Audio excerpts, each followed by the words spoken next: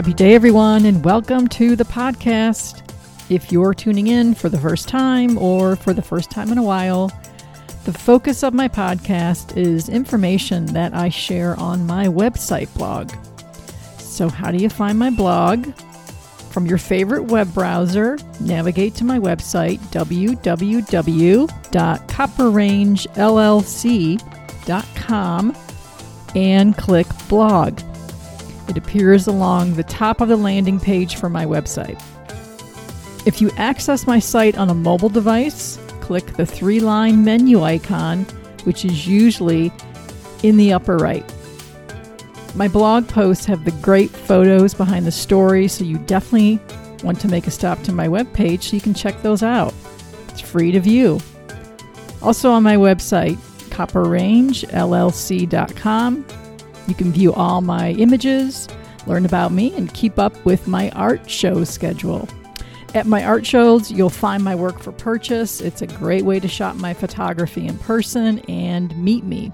You can also shop safely and really easily online. Just click the buy icon on any photo that you see on my website, and you'll be on your way to a really easy and safe shopping experience, and you can join the ranks of my collectors. And if you're not following me on Instagram or on Facebook, you can find me. Instagram, I am at Copper Range, and Facebook, I am at Copper Range Photo. You can also find me on LinkedIn as well.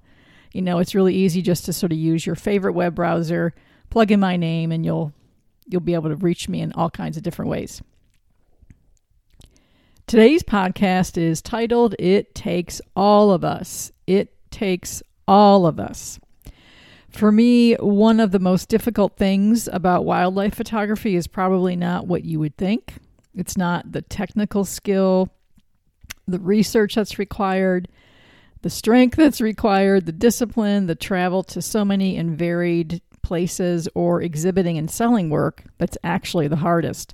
Now, of course, those things have challenges and they do not come easy.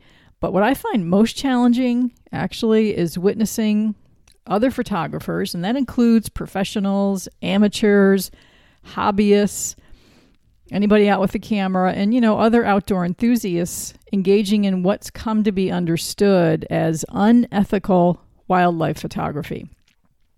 This doesn't happen a lot, but it does happen. And, even things that occur in small amounts can do serious harm. Here's what's so challenging about encountering these kinds of situations with unethical photographers or unethical birders or other outdoor folks is, we have a lot of people talking about unethical wildlife photography, including very popular wildlife photographers and prominent organizations issuing very well crafted and very well thought out guidelines and policies on the do's and don'ts of wildlife photography. But we lack lucid, concrete steps that we can take when we find ourselves right next to or in the company of people engaging in unethical or even dangerous behavior while they're photographing wildlife. So I have been thinking a lot about this recently because in my region of the United States, we're heading into owl season. This is a time of year when owls will begin to sort of looking for mates, looking for nesting seasons, looking for nesting areas. So they're out and about and they're more visible and and we can hear them more. And put simply, owls are very keenly sought after by wildlife photographers, birders, and other wildlife lovers. I have a picture of what's called an eastern screech owl. It's a red morph, so it's the red variety that's on my portfolio, and that I had posted, I think, on Facebook or social media at one point, and somebody contacted me, through direct messaging and asked me to reveal the location of where the owl was, and I didn't because that's something that we don't do in our area because people really sometimes kind of mob areas where owls can be found. So in the last couple of years, I've had several encounters with other wildlife photographers, birders, and others who were either, one, willfully ignoring and bypassing clear protections to prevent people from getting too close to nesting owls, or two, They were not aware of the potential consequences of creating noisy, crowded conditions while photographing wildlife, and in particular, some owl species I've seen. So you might ask, isn't there a place where such unethical people and behaviors can be reported so these actions can be stopped and prevented? Well, in most circumstances, there is no such place or authority, and except for the few people who might choose to report what they believe is unethical behavior, in Facebook birding groups or other social media groups, there are really essentially no consequences to humans who choose to intentionally or even unintentionally engage in unethical, disruptive, and harmful wildlife photography or wildlife watching. That's a really hard truth, and, it's completely unjust to the wildlife that we love and have an obligation to protect.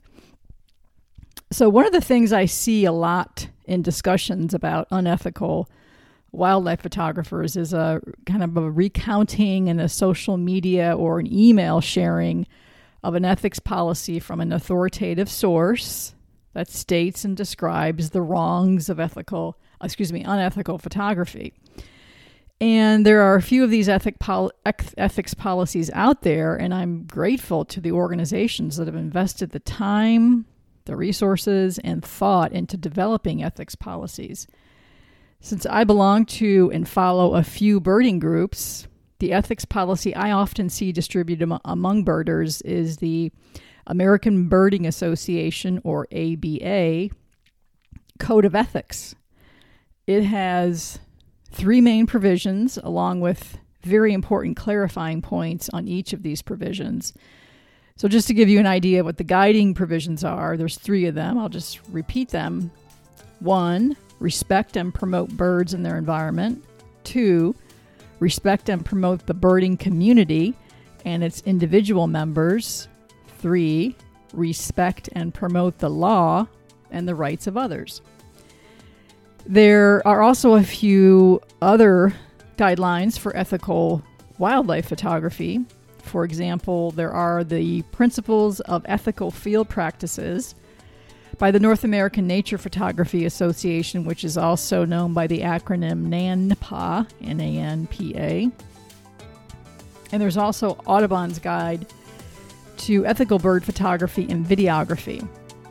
NANPA's guide emphasizes 3 ethical field practices which align really closely with the American Birding Association's Code of Ethics.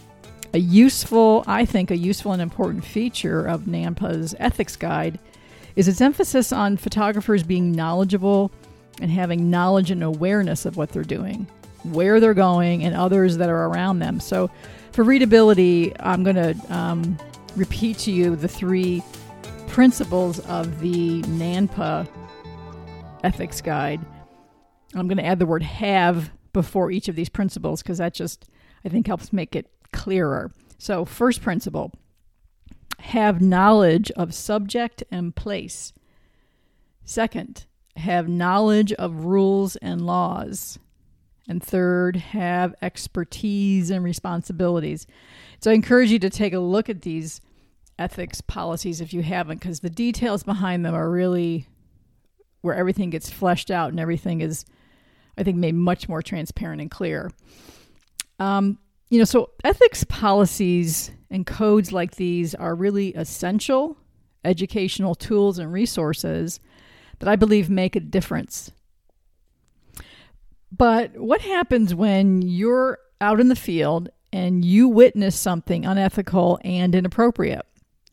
These kind of real world scenarios aren't covered by any of the ethics policies or guidelines I reviewed. Not everyone wants to be that person that tells a stranger to their face they're doing something wrong. In fact, many people avoid these kinds of situations because they don't really feel equipped to manage that kind of situation effectively.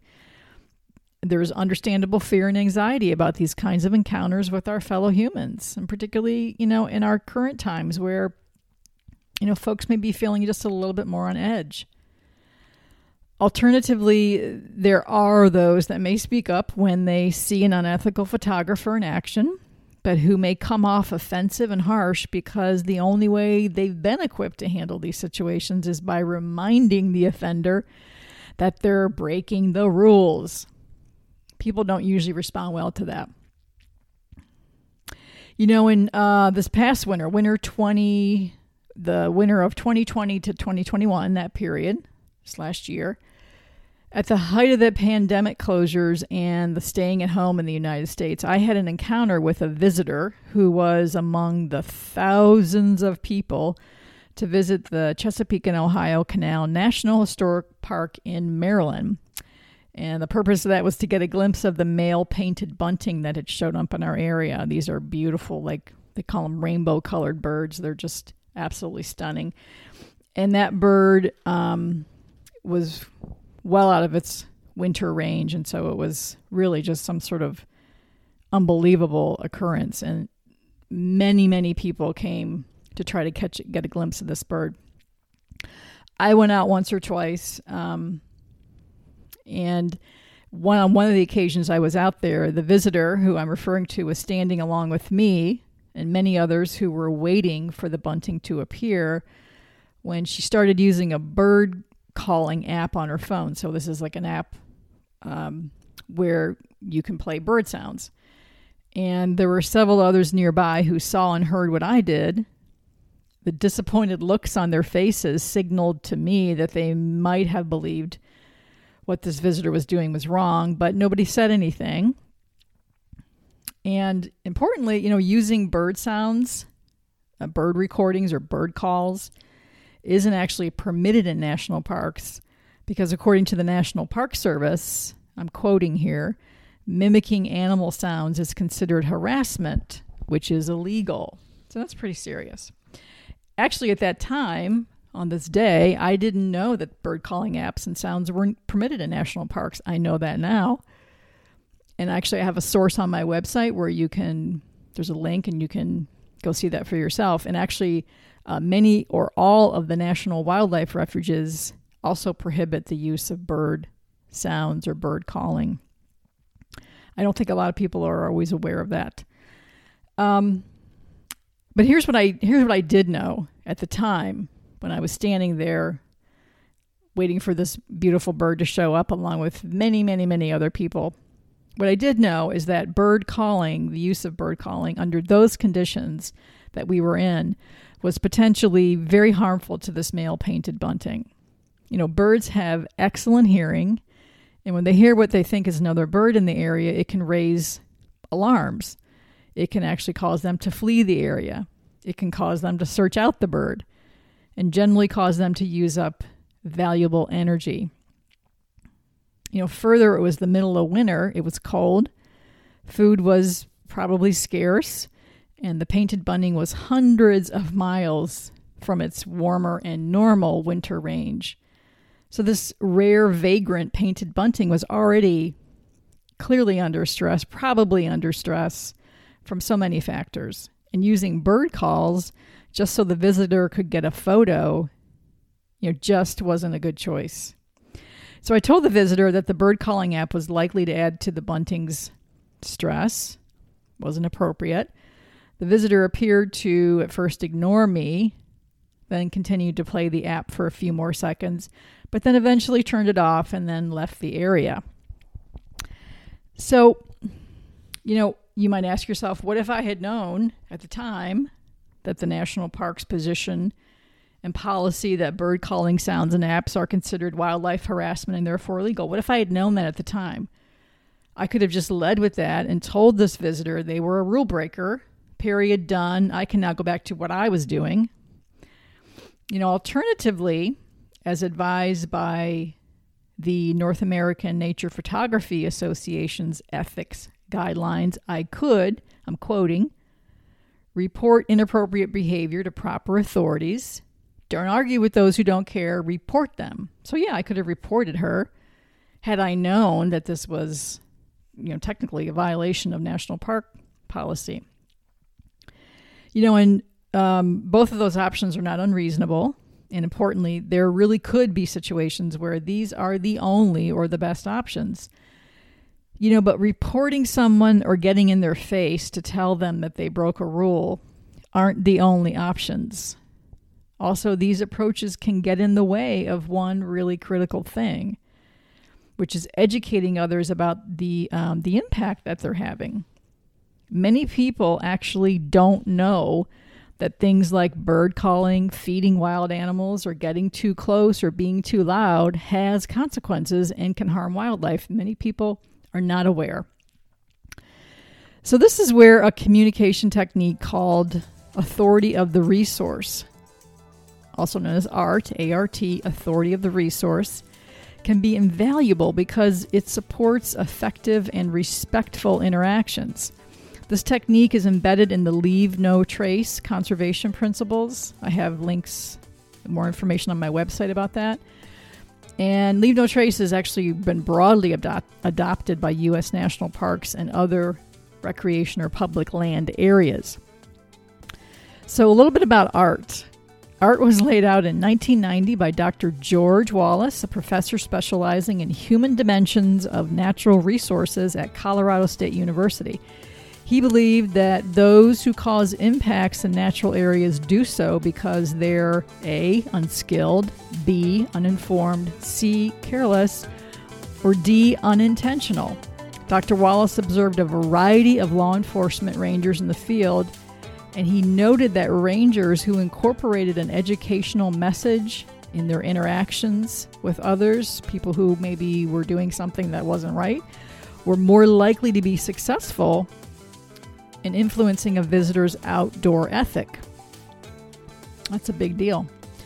So a first step in using ART, authority of the resource technique, is recognizing that people who visit wild places, people who go hiking, birding, or photographing wildlife aren't usually there to cause harm.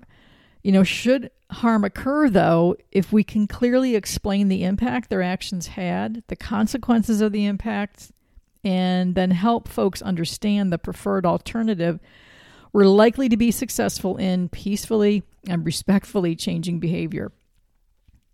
There's a good deal of information on the internet about ART, and some organizations offer training.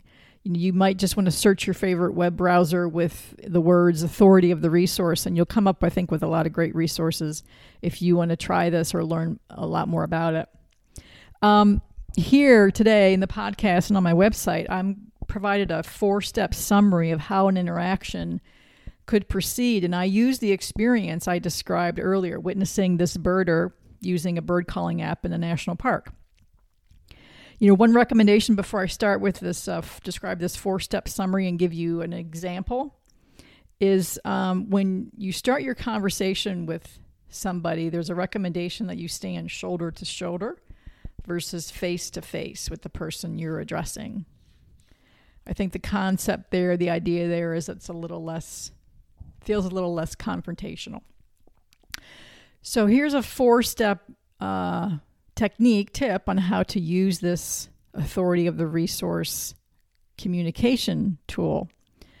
Number 1, introduce yourself and take a moment for ice-breaking conversation.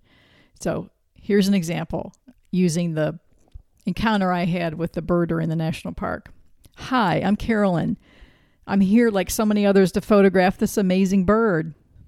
Is this your first visit out to see the painted bunting? Step 2, give an objective description of the undesirable behavior observed. So here's an example statement. I noticed you were playing bird calls that sounded like a painted bunting. Step 3, reveal or interpret the implications of the undesirable behavior. Focus on how the behavior impacts to the resource or the experience of others. So here's my example statement. This little bunting is really a survivor out here. Wow, there's a lot of people out here. It's cold and food can't be easy to find out here. Those things put a lot of stress on this little bird. Playing bird sounds can actually, add to that stress. These birds are always on alert. The bunting will pay attention to the call and might even fly out from where it's trying to rest and stay warm or find food. Step 4, describe the desired behavior. Communicate appreciation for the resource and model desired behavior when possible. Describe the agency norm when appropriate. So here's the example statement. I'm really excited to see this bunting too. We all want to see this bird make it out here and not make things harder for it. It just takes patience. I feel like I should also let you know, since we're talking, that it's actually illegal to use bird call recordings in national parks. The National Park System actually considers it harassment. You can find that on their website along with other rules for visiting the parks. So that's a 4-step approach. Let me just repeat the 4 steps, and you can find all this written up on my website blog, and you can use as a reference for yourself. So 4 steps to take when you encounter somebody who's engaging in behavior that appears harmful, appears unethical. 1, introduce yourself and take a moment for an ice-breaking conversation. Try to lighten the mood. 2, give an objective description of the undesirable behavior that you observed. 3, reveal and interpret the implications of the undesirable behavior. Focus on how the behavior impacts the resource or the experience of others around. Describe the desired behavior. Communicate appreciation for the resource and model the desired behavior when possible. Describe an agency norm when appropriate. As we, wildlife photographers, birders, nature lovers, and other outdoor enthusiasts head into owl season, it's not a bad idea to anticipate that we might encounter a few cases of photographers, birders, and enthusiasts at all levels of expertise and skill engaging in behaviors that put our wildlife and birds at risk. Before you head out, refresh your memory on the art technique. Imagine the scenarios where it might be used and practice how to intervene effectively, respectfully. You'll be doing something great for the wildlife we love so much. It does take all of us. Thank you for listening today. Remember to spread the word. Please share and get the news out. Visit my website, www.copperrangellc.com, where you can view my wildlife and nature images, read my blog, listen to my podcast, send me an email, keep up with my show schedule, and shop my art safely and securely. Have a great day.